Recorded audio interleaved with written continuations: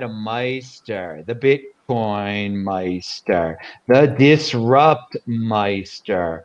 Welcome to This Week in Bitcoin. Today is October the 30th. 2020, strong hand, long-term thinking. Bitcoin is the next Bitcoin, unconfiscatable. I'm offended by selling. Hello, my elite friends. It's the day before Halloween. It's the last This Week in Bitcoin show before the United States election that everyone's been talking about for 2 years. Oh no, it won't be corrupt. There won't be any Canadians in California voting. We got a Canadian in California. Kyle is here. JW is in the house.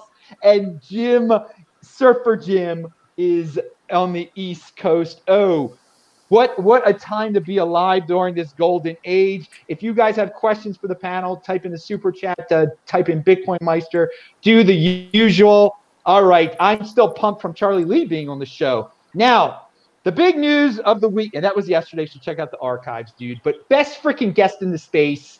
These dudes are just as awesome as Charlie.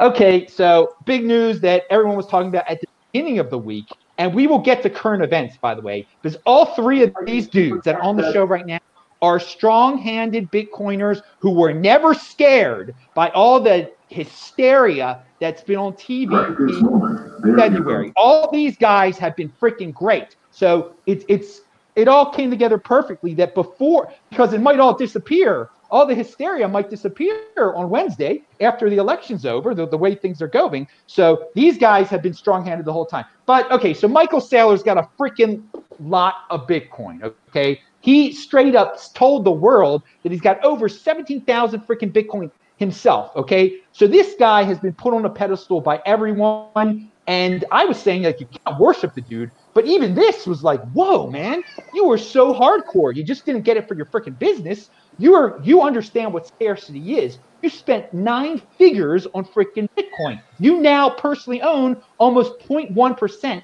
of all the Bitcoin circulating out there. So I see JW's tweeting nice things about Saylor. And before the show, I was even joking. I'm like, that's pretty cool because, you know, JW, he doesn't say nice things about anybody. So JW, welcome back, man. I'm so glad to have you back here. Take it away. What do you think about the overall Michael Saylor MicroStrategy situation? And just give us your take. Yeah, I mean, I think everything that people are saying about it, as far as being excited that somebody that has a good track record of being successful, you know, it's kind of like Jack, you know, Twitter Jack coming out and saying good things about Bitcoin. It's a big step because there aren't very many billionaires that are you know saying good things about Bitcoin, right? You can count them on one hand. And what's amazing about Saylor, I think, other than the fact that like he's a technology guy, so he came up to speed super quick. I mean, he just gets how networks work. He understands.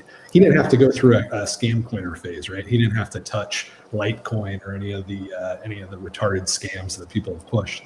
So that's very encouraging. The other thing that's been awesome about this is that he's going in like way harder than anybody else has, right? For a guy with a significant net worth, I mean, I just Googled his net worth. That can be way off, but it says 500 million, right? I think that's be more. Yeah. But yeah, I mean, it's clear that he's put a huge chunk at like, I don't think he's got 10 billion, right? So for him to put in a $250 million of his own money and then $500 million of the company that he owns most of, like this is a large percentage of his net worth now is in Bitcoin. And this isn't some weirdo, right? This is a respected, you know, CEO, 20 years or something, running MicroStrategy, publicly traded company, respected company. So I think it is as big of a deal as people think it is. And the hope is that, you know, like Square following suit with their investment is huge. But I think he kind of represents 2 huge narratives, right? Or 2 huge, let's say, paths for adoption. One is high net worth individuals putting in significant skin in the game, which is like we haven't seen that before, right? The other is corporations taking a significant portion of their treasury and putting it into Bitcoin. And if you had asked me 2 years ago whether I thought that was possible, I would have said no. I don't think that these corporations that are so beholden to government and live off government favors are going to spit in the face of the Fed and that entire network when they need it, right? Like the last thing I would want to do if I was the CEO of a publicly traded company is piss off the Fed right now. I need them buying my bonds. I need them pumping up my stock because they're the only consumer that exists, right? If I'm an airline, I'll put transgender kids on advertisements. I don't care about the consumer. I don't care if parents don't want to have to put a mask on a 6-month-old. None of that matters to me. The only thing that matters is keeping the Fed happy because they're my purchaser, right? They're buying my bonds, they're printing money and giving it to me when I need it. Everything else is bullshit. It's a nationalized economy. That's the way I would look at it. But, I'm a super cynical, crusty old guy. But Saylor obviously doesn't, right? I mean, he's just completely gone the other way. And that's been totally shocking to me. And it's not just Saylor because his company's publicly traded. He's got investors like BlackRock that are involved. He didn't do this without getting their approval, right? Yes, he has 78%, but you're not going to make a move like this and piss off your other investors and risk lawsuits and all kinds of other things. So he's connected into that world, and for him to make this big of a move, I think it's rightly shocking to us that it's a realistic possibility. Really redefine what going all in means. I mean, even though he probably still has a significant amount of wealth that's not in Bitcoin, it's amazing. It's amazing. But what do you think? You're a security guy. He straight up admitted how many Bitcoin he had. What do you think about that from OPSEC perspective? Yeah, I mean, my first thought was like, yikes. But my second thought was, you know what? At the level that he's playing at, if he can get other billionaires to adopt it, and other corporations to go in on it, that's probably a better move for his own personal security. Like I'm sure he's spending 7 figures on guys with AR-15s as it is. Yeah, I mean, a lot of security comes down to politics, right? Like you wouldn't think somebody like Gaddafi could have lived for more than a few weeks without getting taken out, but you've got enough politics, you've got enough powerful people that are trying to support you. And I think in a way that may kind of, be another sort of narrative shift, right? Where it's like there's safety in crowds. And by him going out there and trying to attract other people to get in on this, I mean, we are definitely witnessing a massive revolution, right? And you never want to be the first guy with the beret, but if you're going to be, you might as well get the other guys following you as soon as possible. So I think he may have thought it through like that. I mean, but this is a huge blow, right? For a corporation to hold. I mean, imagine if they went in all in on Chinese yen or RMB or whatever, right? Like that's a huge statement of alliance. And for a U.S. corporation to really say we're effectively leaving the nation of the United States of America, right, with our assets, and we're putting them into this other non-nation state store of value is a pretty big deal. So I mean, he had to have a lot of stones to do the first thing that he did, which was make these investments in the first place. So I'm not totally shocked that he's got the stones to say, I'm doing it with my personal wealth, and you guys should follow me. So it's bold, it's impressive, but I think if it works and we do get a lot of Bitcoin adoption, he's going to be a lot safer than just trying to keep it secret, which is pretty much impossible anyway at those amounts. It's better to be the first than the last, and if it works out like we think it might, his corporation is going to be incredibly wealthy. He's going to be incredibly wealthy. It's amazing, and it's a huge story. And we're going to get back to it in a second, but I want to get to Kyle, as everyone can see.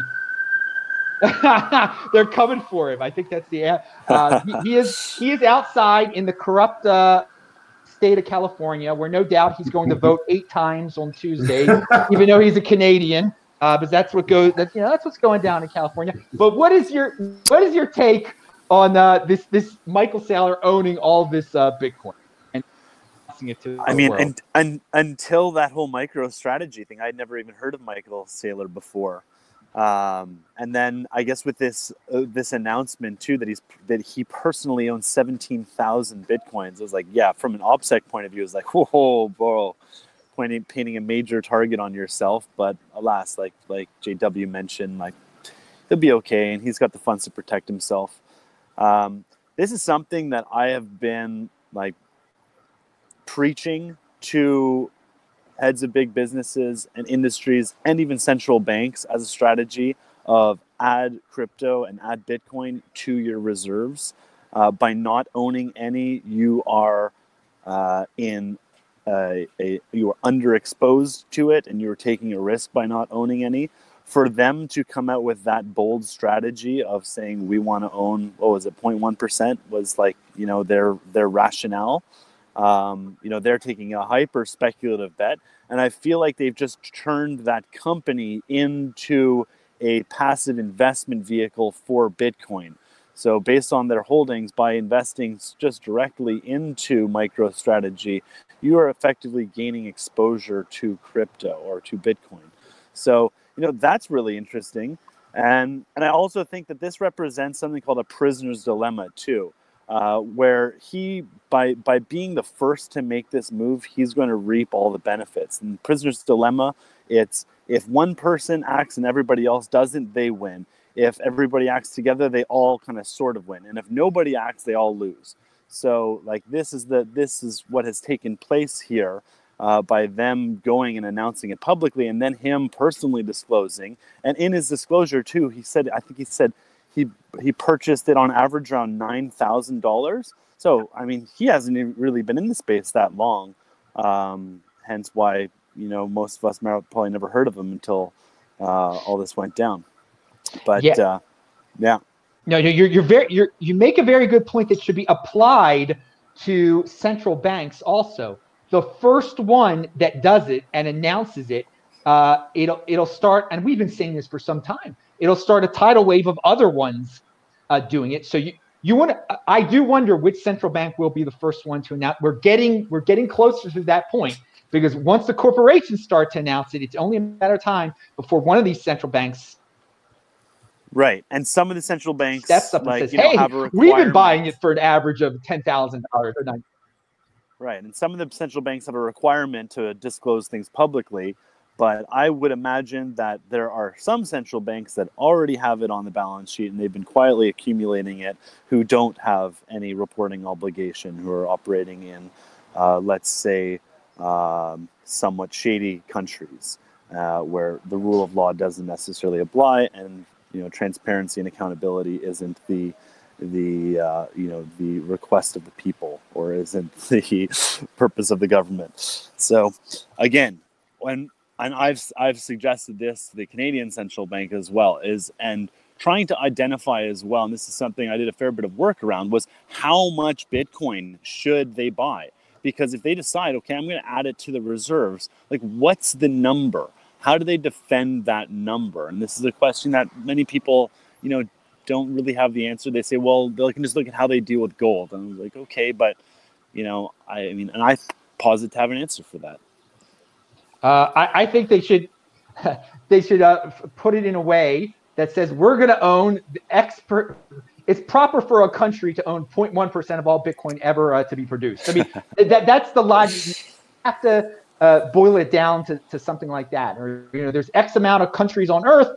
Thus, we have to own, and we have this percentage of the population. We should have this percentage. I mean, there's some mathematical formula they could come up, but there's all sorts of. I would posit that the world, like Credit Suisse, puts the world's wealth at about 300 trillion. So if you can identify, like that's the total wealth in all the world.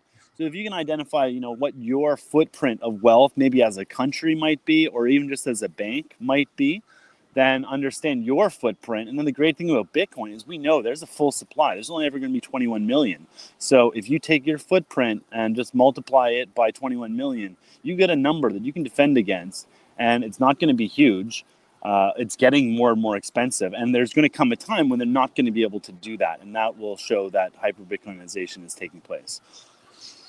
On that like button, dudes, it's now time for Surfer Jim. And guess what? Surfer Jim, you wrote an article and I linked to it. I have linked to it below. It's funny that we're talking about, you talked about the real estate, the value of real estate on the planet.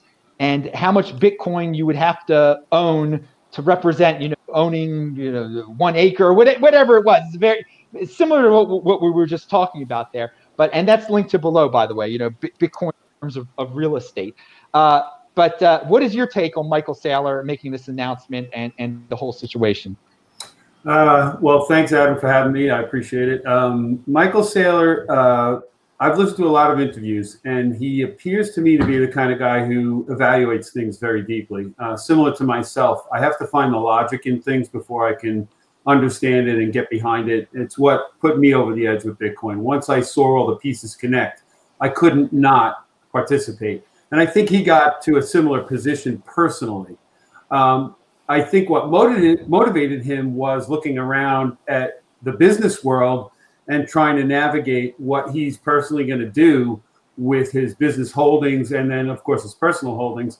And he was fortunate enough, we all know he dismissed it in 2013, but he was fortunate enough to see Bitcoin again, pay attention to it this time, but not just pay attention, literally deep dive into it, to the point where he was completely red-pilled and he had to convince everybody around him to open their eyes and really see it.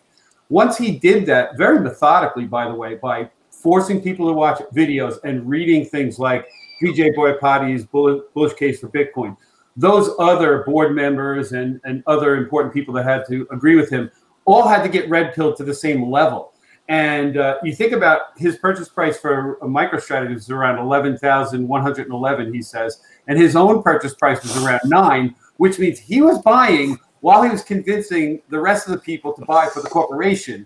So he was already in this deep, made a very, very deep personal commitment, convinced everybody around the business that had to be convinced to allow the business to take the same position.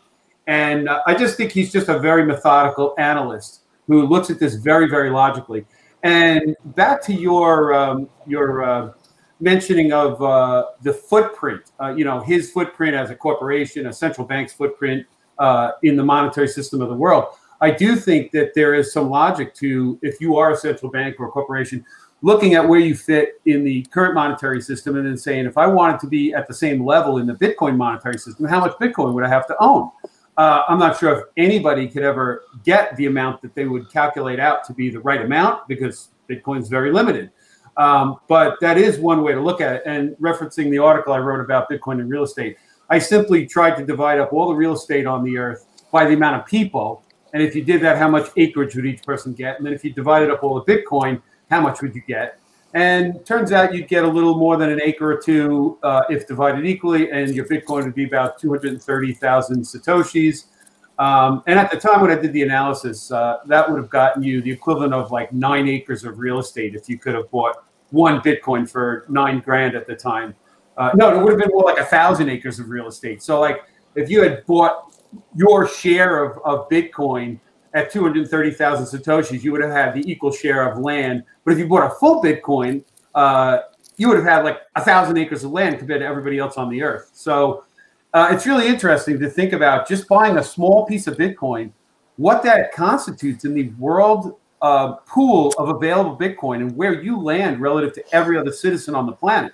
As you say all the time, buying 1 Bitcoin, the 1 Bitcoin show is what it's all about. You get 1 Bitcoin, 10, 20, 30 years from now, either you or your heirs are going to be among potentially the wealthiest people on the planet because that percentage of Bitcoin will be much higher than almost anybody could ever get. Oh, right. I love that long-term thinking. Hey, his article, again, is linked to below. Jim, we're going to stick with you on this question. So MicroStrategy, it was a huge story in September. I said it was the biggest story of the year.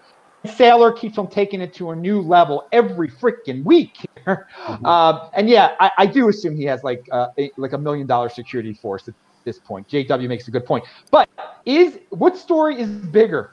The PayPal story, that PayPal, now you're going to be able to buy soon cryptocurrency on PayPal. And again, you're not going to be able to properly own it, but still the 80%ers are going to get it thrown in their face that they could buy Bitcoin now. Or is the MicroStrategy story bigger? Which one do you think is the biggest story of the year right now, Jim? I think it depends on where you are within society. So I did not know about MicroStrategy until I heard the news. I didn't know who Michael Saylor was either. And most of the world still doesn't, because they're not at that level of paying attention to Bitcoin or corporate treasuries or any of the other stuff that people in this community routinely are paying attention to. But everybody knows about PayPal. And if they just hear about that, this thing they've been using for years has this new thing called Bitcoin on it, just that alone is huge. So for the average person, I think that's much bigger news in the long run. Now, they're not going to understand it, as you just said. Currently, they're not allowing withdrawals, so not your keys, not your Bitcoin. But the marketing that brings to Bitcoin is huge. So I think ultimately it could be a slightly bigger story in terms of reach. But I think Michael Saylor's story is more important in terms of principles of people that have lots of money, that want to protect their wealth, that see the big macro picture. His story is important to those people. The PayPal story, just mentioning Bitcoin, is going to be important to the regular folks out there. So I think it's all good. Possibly the PayPal story hits more people ultimately. All right. In terms of scarcity, I think, well, we'll see who takes off. That's yet to be determined, which story will take more Bitcoin off the market. I mean, if you combine what he personally took off the market and what his company took off the market, PayPal is going to have to take quite a lot off the market. But they should, well, if they don't practice fractional reserve lending. Anyway, let's go. What do you think? Right. What do you think's the biggest story, Kyle? PayPal or MicroStrategy? I think MicroStrategy is the bigger story, because that shows the inclusion of reserves into it, and that can trigger massive amounts of money into it. The PayPal story, I don't know, like just in looking at the terms of it, again, is there going to be verifiability of PayPal's holdings of crypto? Will they actually be holding any crypto, or will they be taking contracts out on crypto? Yeah, I mean, I just don't really trust that solution. But again, PayPal, I guess they were big. I don't think they're as big as they once were in terms of, but I don't know. I don't really use them, so I don't know too much about that. But the MicroStrategy move was a bold, badass move that we knew was going to be coming at some point, and it's arrived. And we're 1 day away from 12 years since the Bitcoin white paper was released. So it's taken almost 12 years for that to occur. But yeah, that's incredible. The other thing is, Jim was saying that Michael Saylor is a very technical, researching, pragmatic person in his approach. But I would also say that it sounds like there's a spiritual element to it as well. If he is coming at it, if his declared purchase or average price was 11.11.11, so that's just a high resonance number, and for that to be the official number is only a good sign, in my opinion. It's crazy. Just bringing up that spiritual stuff. There's some people who really love that watch this. Pound that like button. We got all sorts here. All right, JW. I saved you for last on this topic, just in case you started to rip into PayPal nonstop. But what's your take on what's the bigger story, PayPal or MicroStrategy? I think they're both big stories. I mean, it's hard to say. I think it's interesting that one is somebody getting converted that's really bright, right? That's the Michael Saylor thing, and getting converted in a really big way, right? Where he's putting in a huge chunk of his net worth and he's blazing the trail, and he's acquiring it personally and getting the company to acquire it. So he's created this roadmap for anybody with half a brain to follow if they've got some money. I mean, it's pretty brilliant. But on the other hand, PayPal is the enemy, and they've adopted Bitcoin now, and that might be better, right? We want the bad guys to start supporting us too, and. Would it be a big deal if Bank of America suddenly allowed people to transfer funds instantly from US dollars to Bitcoin and back again? Totally. That's totally a big deal. Partly because they suck so bad, right? And that's, I think, what applies to PayPal. I mean, they're one of the worst companies ever. The history that we have with them and WikiLeaks is, a stuff of legend. And they're the worst. But there was so much pressure even they had to at least support Bitcoin in some way. I do think they'll eventually allow withdrawals. I think that, it's pretty typical for companies to roll out like a very sort of limited thing. And I don't think they're any worse than Coinbase or a lot of these other exchanges as far as the threat of fractional reserves and that sort of stuff. I mean, I understand the community is like when you abnormal or significant hatred of PayPal. So, but at the end of the day, I think, they enabled Bitcoin purchases. I know it's in quotes. I think that they will enable withdrawals. And I do think that it's a big deal that more and more companies are adopting it. Cash App is great and they're huge, but PayPal's bigger, and they are the crusty old sons of guns that we need to take over. So I think both are really good stories. And I'm looking forward to just seeing more of the same. We need these pieces of good news in a super dark and depressing time in politics right now. So more the merrier. Oh, man. JW with the positive take there on PayPal. Even I'm impressed. All right, let's move on. We're leaving this behind. I see there's some. We'll get to the question. Gregor Kovac sent $9.99. Thank you. Best guest in space, Shabbat Shalom. Dude, I freaking agree, man. Best freaking guest in space and Shabbat Shalom. All right, Jim, we're moving on to you. Talk about something that was in the news. The Bank of Canada governor says digital dollar project moving past trial stage. If another country has one and we don't, that could certainly create some problems. So we want to make sure we're ready in an interview. Basically, Canada is getting closer to having a central bank digital currency. There are a lot of countries, like there's a race to be the first one to do this. And the stories are linked to below. And by the way, all three of these guys are linked to below. You should follow them all on Twitter. But Jim, what's your take on the central bank digital currency race, Canada talking about it in that article? Jim. Jim? Anyone hear me? We lost Jim. No, he should be. He's right there. Jim, I think you're muted. Sorry. Yeah, sorry. I just realized. Can you hear me now? Yes, sir. All right. Sorry about that. The central banks, I think what's happening is smart people that high up in banking and in government they also understand Bitcoin, just like Michael Saylor. And I think the reality is they recognize Bitcoin cannot be co-opted, but their own central bank digital currency will allow them the same power that they've had with the printing press currently with money. And I think they're going to sell that as, good for society, but really it's just good for them. They'll be controlling people's money at a much higher level than they currently do now. So I could see the race for all central banks wanting to create their own digital currency heating up very, very quickly and very seriously among them. But I don't think it will ever really compete with Bitcoin. To me, it's just another centralized authority controlling money, which ultimately controls the lives of human beings and steals their productivity over time because they can just make as much of it as they want, just like the current system. So it doesn't surprise me. I think in the end, though, humanity will win if they have Bitcoin as their money, not any central bank digital currency as their money.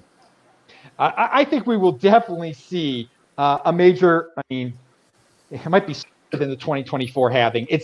There'll be the 2024 halving. We're going to have plenty of central bank digital currencies out there. These things are all about monitoring and controlling the population, but the 80%ers will gladly accept it for some unknown reason. Well, convenience, and because they're told. Yeah. They do what they're told, as we have seen with so much in the current environment.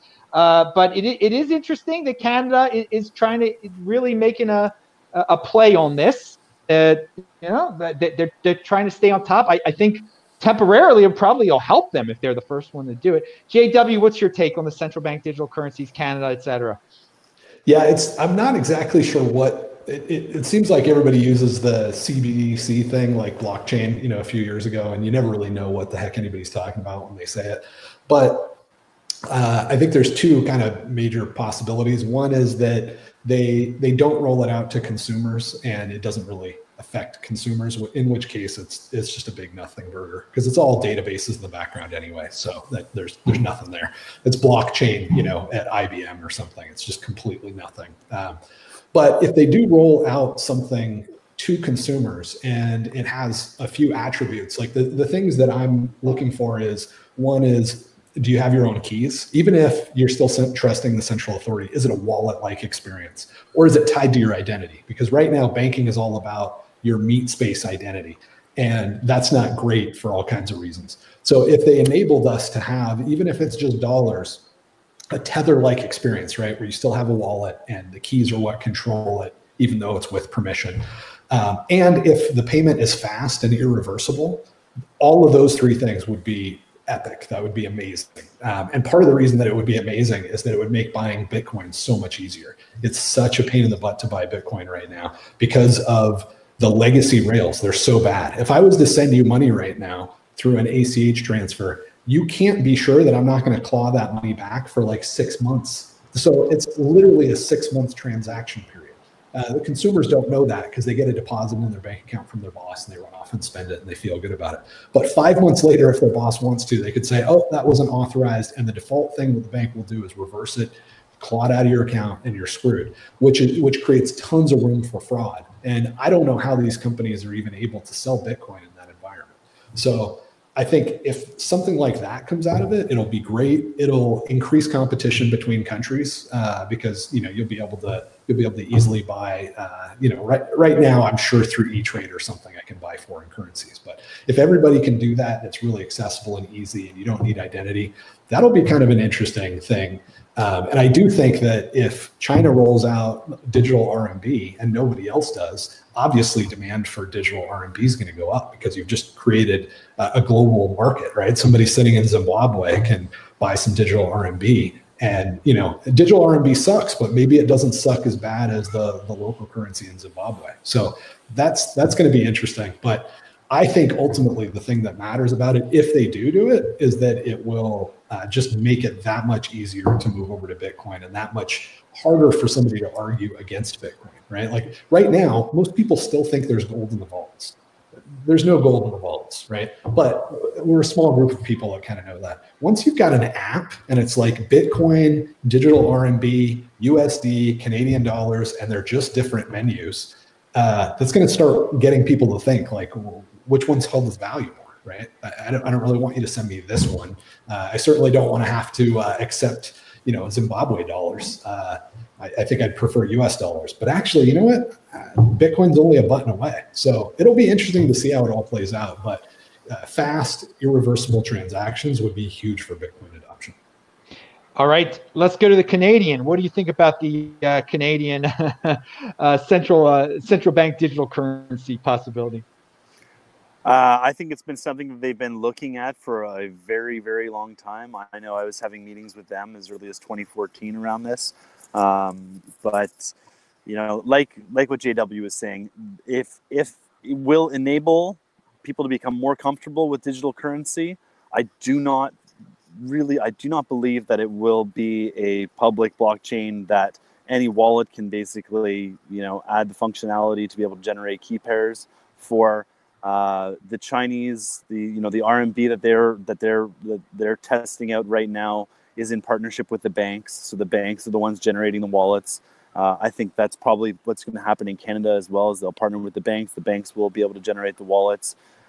In terms of having a digital dollar, I think there's huge benefits to that. I mean, we can start looking at a lot of the inefficiencies of the current monetary system and the settlement that occurs within it, and we can see instant settlement of taxes, being one thing, especially on payments, when in Canada we have, provincial sales taxes and then federal sales taxes, and being able to, remove that liability from the businesses is one thing that, I've spoken at length about, that can really reduce the liability on businesses to act as tax collectors and tax holders until some later date, which ultimately just puts them in a tricky position because, if I'm like, Meister, here's $1,000, hold on to this, and you remit it later, like that just puts undue risk on you. So that's one of the challenges of the existing system.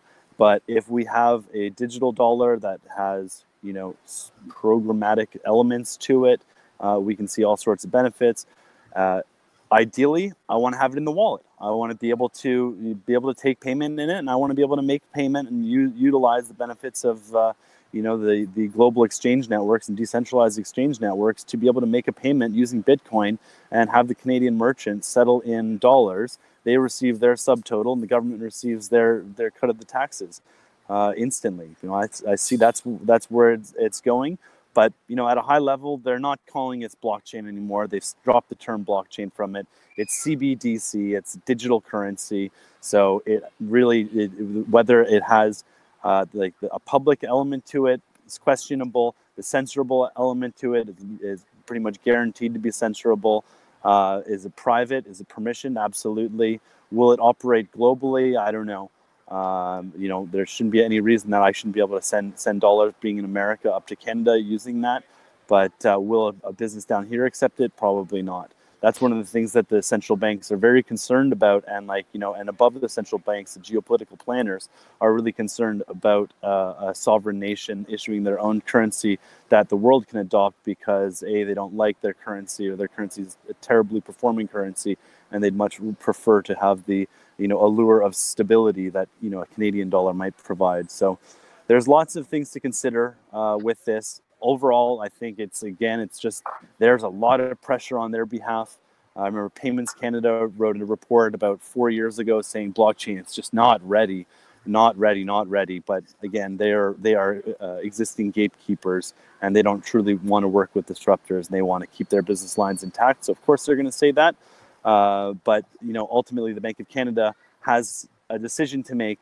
And if they choose to release a public wallet that everybody in Canada can use, that is going to be a major threat to the deposits of Canadians within the banks. So it's a very fine line. There's lots of political ramifications, societal ramifications to the release of it. And that's why I think there's so much study and discussion going on for years now around it, but we haven't really seen anything launched. We did see the RMB get launched in Shenzhen last month, where they airdropped $1.5 million with a caveat that you had to spend it, as basically a test amongst the population there, and I believe it was very well received. But again, this is, there's two sides to the story, but overall positive for Bitcoin. It could be a way for federal governments to put private banks out of business. That's one way that they could go with this too. Everyone would have a account with their Federal Reserve, or the equivalent of.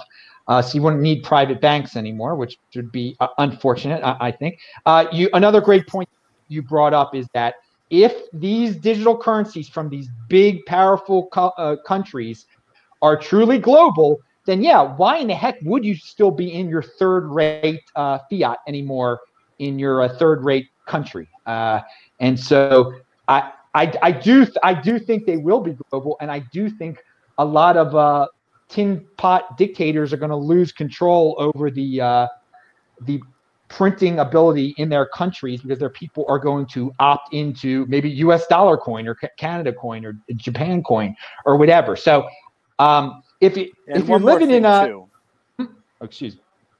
And there's also the challenge too that they're facing competition now from the rise of the stable coins, both like Tether-like stable coins and synthetic stable coins.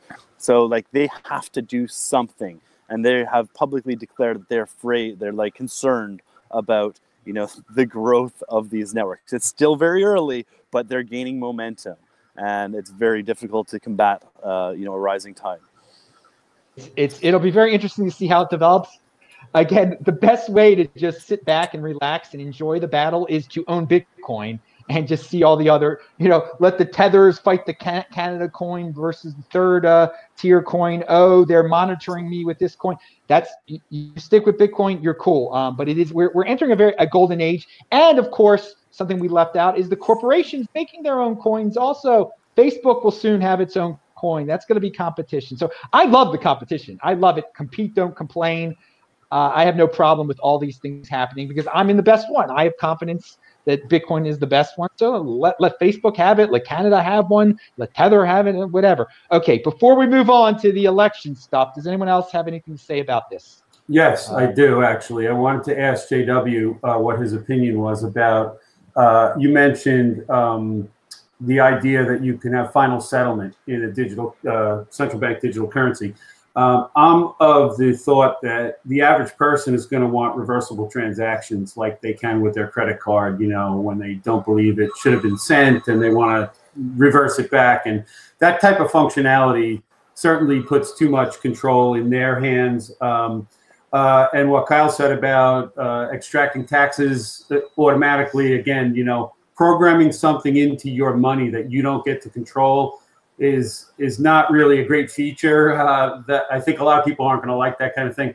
I'm just wondering, JW, do you see a way that you can have final settlement with a central bank digital currency where they really are not controlling it, like with Bitcoin? Yeah, no, it's a good question. It definitely is just a policy decision, right? Like it's not a technology thing. They can do it right now. I think, you know, big picture, all the stuff that we would be worried about with central bank digital currency, we have now, right? We have absolute surveillance. It's completely exactly in the United States with paper money. If you do, and the other person deposits it, they're going to be asked who they sold the car to, right? Like if it's above $10,000 right now, they're constantly dropping it, and they're constantly printing more money. Like they just printed, they're publicly saying like 22% of the U.S. money supply increased over the last few months. If history is any guide, I would say it's probably closer to 100% because they always lie. They always understate how much money they've stolen from people. So as they do that, as they print more money, they don't even have to decrease the amounts, right? Like there's a concern about this new rule that's going to make the travel law where you have to report current transactions outside of the U.S. or, you know, across border down to a certain size, bring that money down. But just naturally, that's constantly coming down. And there's a reason that they got rid of the $10,000 bill in the U.S., right? They say it's all because people are doing, you know, drug deals and stuff like that. They can do very subtle things like that don't seem like that big of a deal, but make it completely impractical to use paper cash. And then you're using Visa and your debit card and all these things. And all of that stuff is being fed to the NSA, right? Like the NSA has a major tap into every single internet service provider of any size, right? There's like a room in the data center where cables split and they go out. We know all this stuff from Snowden. And we know that, like, for example, if some Russian oligarch uses his Visa card, we know that data comes to the US, right? And goes into a Visa data center, which goes directly to the NSA. So it's not as if all of these like surveillance systems and the fact that it's all, you know, your bank account can be shut off and all of these things that are terrifying. We already have all of that. But, you know, it's a good point. Like a lot of this is just policy decisions. And if they wanted to, they could give you the option of creating an account right now. Like maybe you have an account that has your, you know, $100,000 in it and you don't want to risk any transactions coming out of there not being reversible. And then you have something that is, you know, it's got $5,000 in it and it's completely irreversible. And that means that you can actually buy some shoes on Amazon, and Amazon doesn't have to charge you 15% more for those shoes because of the chargeback risk. There's no technology reason for them not to do it. But I think what this kind of represents is not really an improvement in the technology that central banks are using and our payments infrastructure and all of that, as much as a recognition that Bitcoin enables all these user experiences that are really hard to live without. And I think over time, whether they call it a CBDC or whatever, they're going to have to start behaving more and more Bitcoin-like just to be able to survive, right? I mean, there's a reason that the Chinese want everybody outside of their border to be able to hold digital RMB. And they're not saying that's the reason, right? They're saying, oh, we just want to enable new technology. But, you know, we've seen enough scam coins go around at this point. We know that they're absolutely looking forward to foreigners holding these things. And, you know, giving them value, because then they can print more and then they can spend them on actual goods, right? It's the Litecoin scam, right? But it's just on a nation state level. So we know that that's what's going on, and I think it's great that they're having to look more and more Bitcoin-like. And I do think irreversible transactions will come eventually, probably before these things die. Although, I mean, what's cool about the Saylor thing and the PayPal thing and even COVID, which I wish I hadn't said that word, but even that, it shows that like there is this tendency for technology to take a long time and be kind of frustrating. And I've seen this in my career a lot.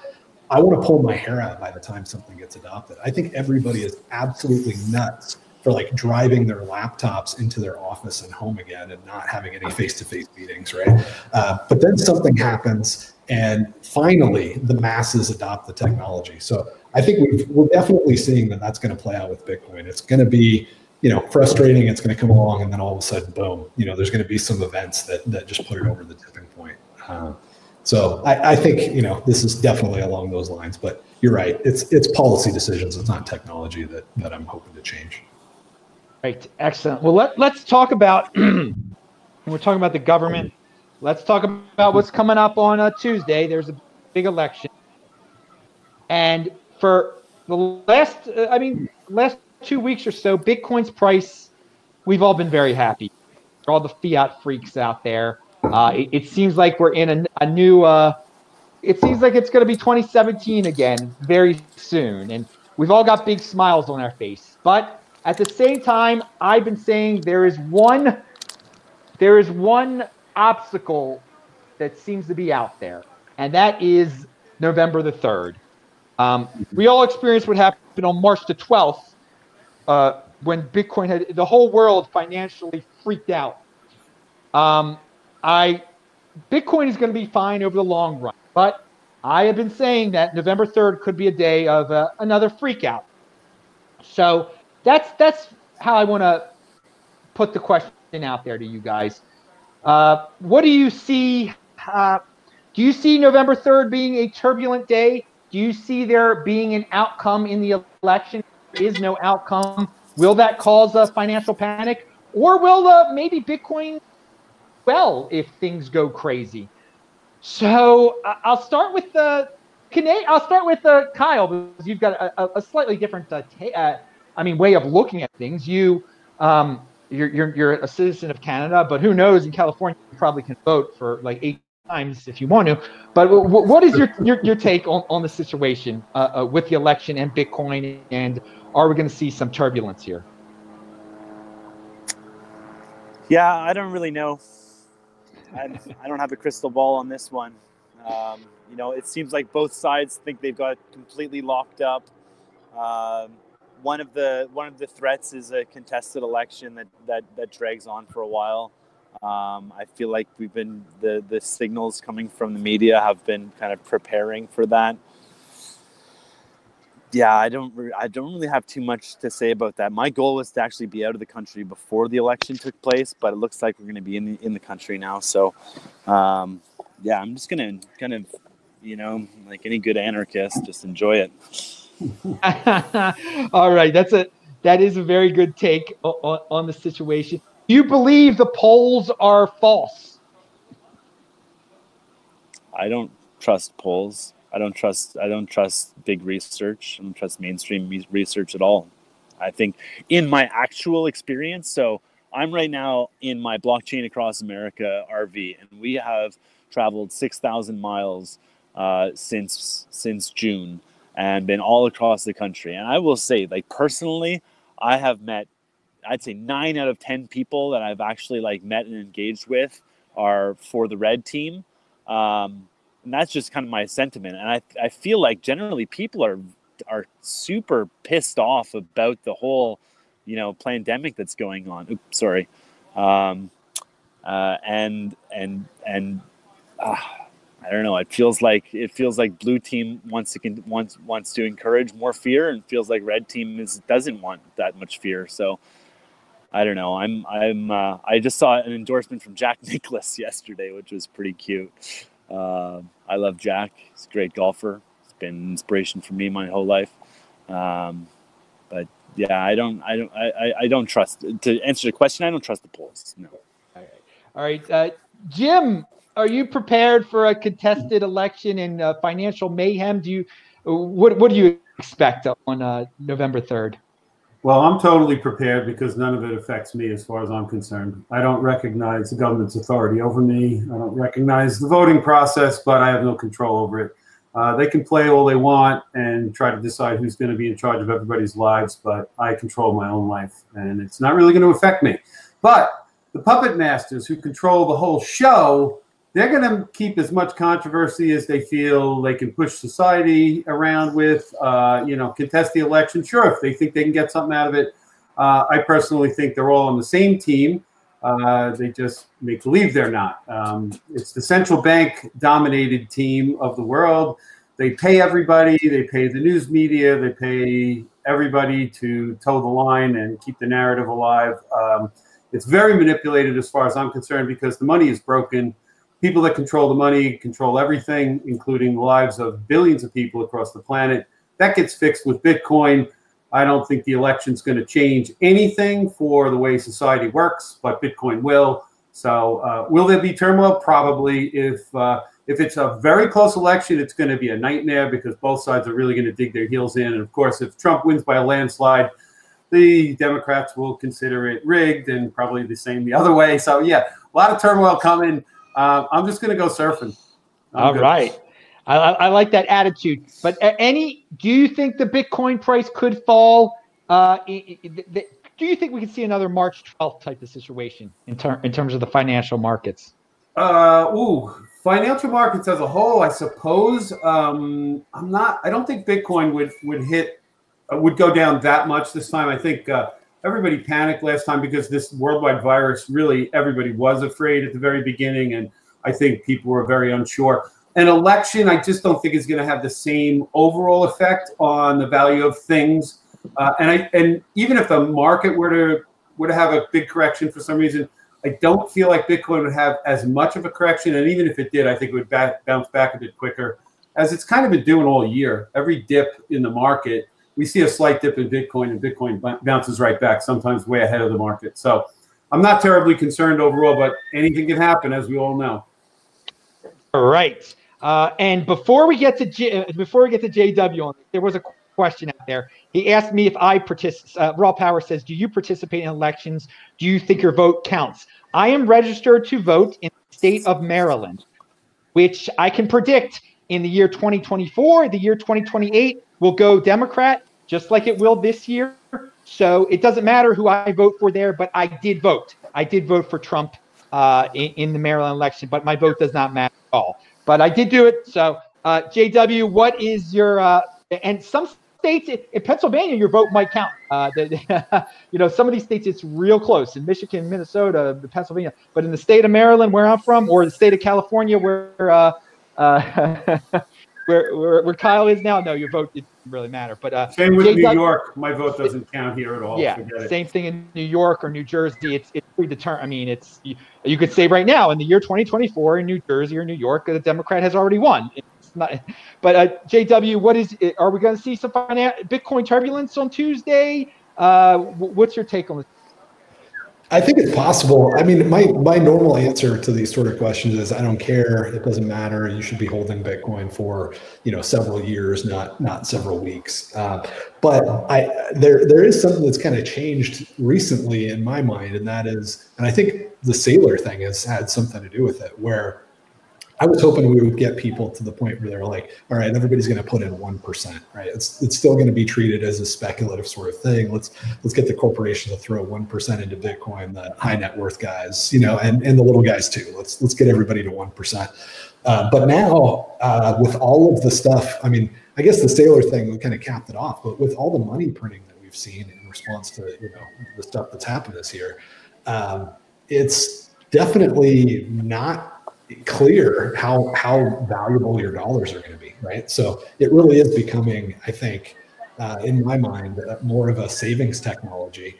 And when everybody's got their savings in it and its purchasing power can still fluctuate so much, I mean, it kind of sucks. And I don't know what to say other than that. Yeah, it can fluctuate a lot, but the dollar is definitely going down, right? There's no question. It was going down probably at 4 to 6% in previous years. We could easily see it going down at 20%, right? I mean, they said they increased the supply by 22%. So if, all other things being equal, and there is more demand for cash with all this uncertainty, but all other things being equal, you would expect your purchasing power to go down by 22%, right? Because it's not going to be offset by population increase or anything like that. So, it's a tough question for me now because I can't say that I feel good that there's not going to be a lot of volatility and it couldn't drop a lot, but I also can't give my, standard suck it up, buttercup. That's not how you invest answer anymore. So what I would say is, yeah, there's a lot of uncertainty in the world all the way around. Hopefully we can get through this period over the next few years. I don't think it's all the team red and team blue stuff going on. I think that's a reflection of some major economic shifts, right? Like the US was the superpower. China and India just can't help but matter a lot more than us in 50 years, right? So we are going to see that 2 billion population make a bigger impact on the world than our 350, 400 million. It's just a matter of how that transition takes place and who's on which side during the process. And it's going to be ugly. And I think that our best hope overall is that we all transition into Bitcoin instead of transitioning from one group of slave owners to another. But it's going to be tough between now and then. So I think, hodl your Bitcoin, let it do what it's going to do, and trust God to get you through it, because it's, there's just too much uncertainty. Very, very good point. No matter what turbulence happens, 1 Bitcoin equals 1 Bitcoin. Remember that, people. Remember that. And it will be nice to get through the election season, because I think once that's passed, Bitcoin will not return to anything below the 5-digit realm. But we shall see. But I do think I think Tuesday is the events around Tuesday are a threat to Bitcoin's temporarily put below 10,000. Now, it's not gonna be as dramatic as what happened on the 12th of March. But just prepare yourself, people. But remember, 1 Bitcoin equals 1 Bitcoin. Johnny NY, thank you very much for the $10. You say, thank you, Adam. Now I can say no to anyone. Now, what's he referring there? When you were in the Bitcoin overlay, you gain the confidence in yourself. You can say no. You don't have to go along with everybody just to get along, so you can keep on getting paid. Okay, that's part of independence and freedom and being an individual and understanding Bitcoin. You can say no because you're not going to lose your wealth. You might lose some supposed friends, but when you start gaining that confidence in no, you know that you are in the Bitcoin overlay and you're valuing your wealth in Bitcoin. All right, well, let's go to something that JW tweeted, because we're running out of time here, but I wanted to discuss this JW tweet. Discrete log contracts, which are smart contracts built on Bitcoin, or DLCs for short. Who had a tweet out there, JW, 3 years ago when everyone was freaking out about Lightning Network?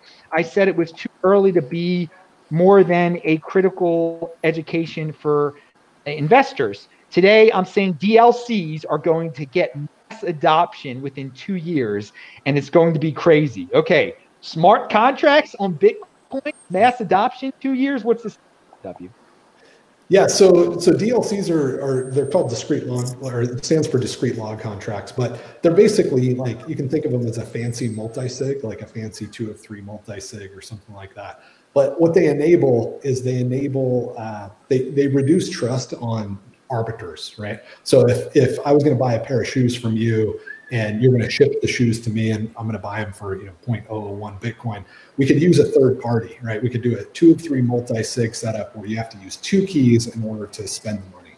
And so if we agree, I receive the shoes, then I can sign and release the funds. You can sign and you have them.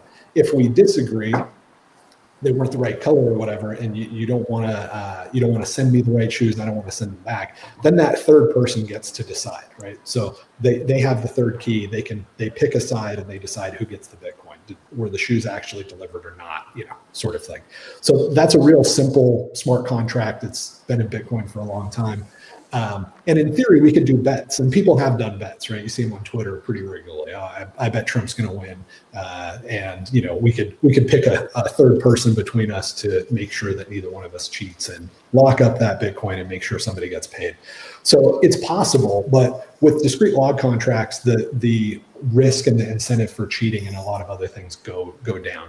So I won't try to even do a good job explaining exactly why that is. There's a good talk by the SureBits guys on how it works, but the end result is that gambling is a lot easier on Bitcoin.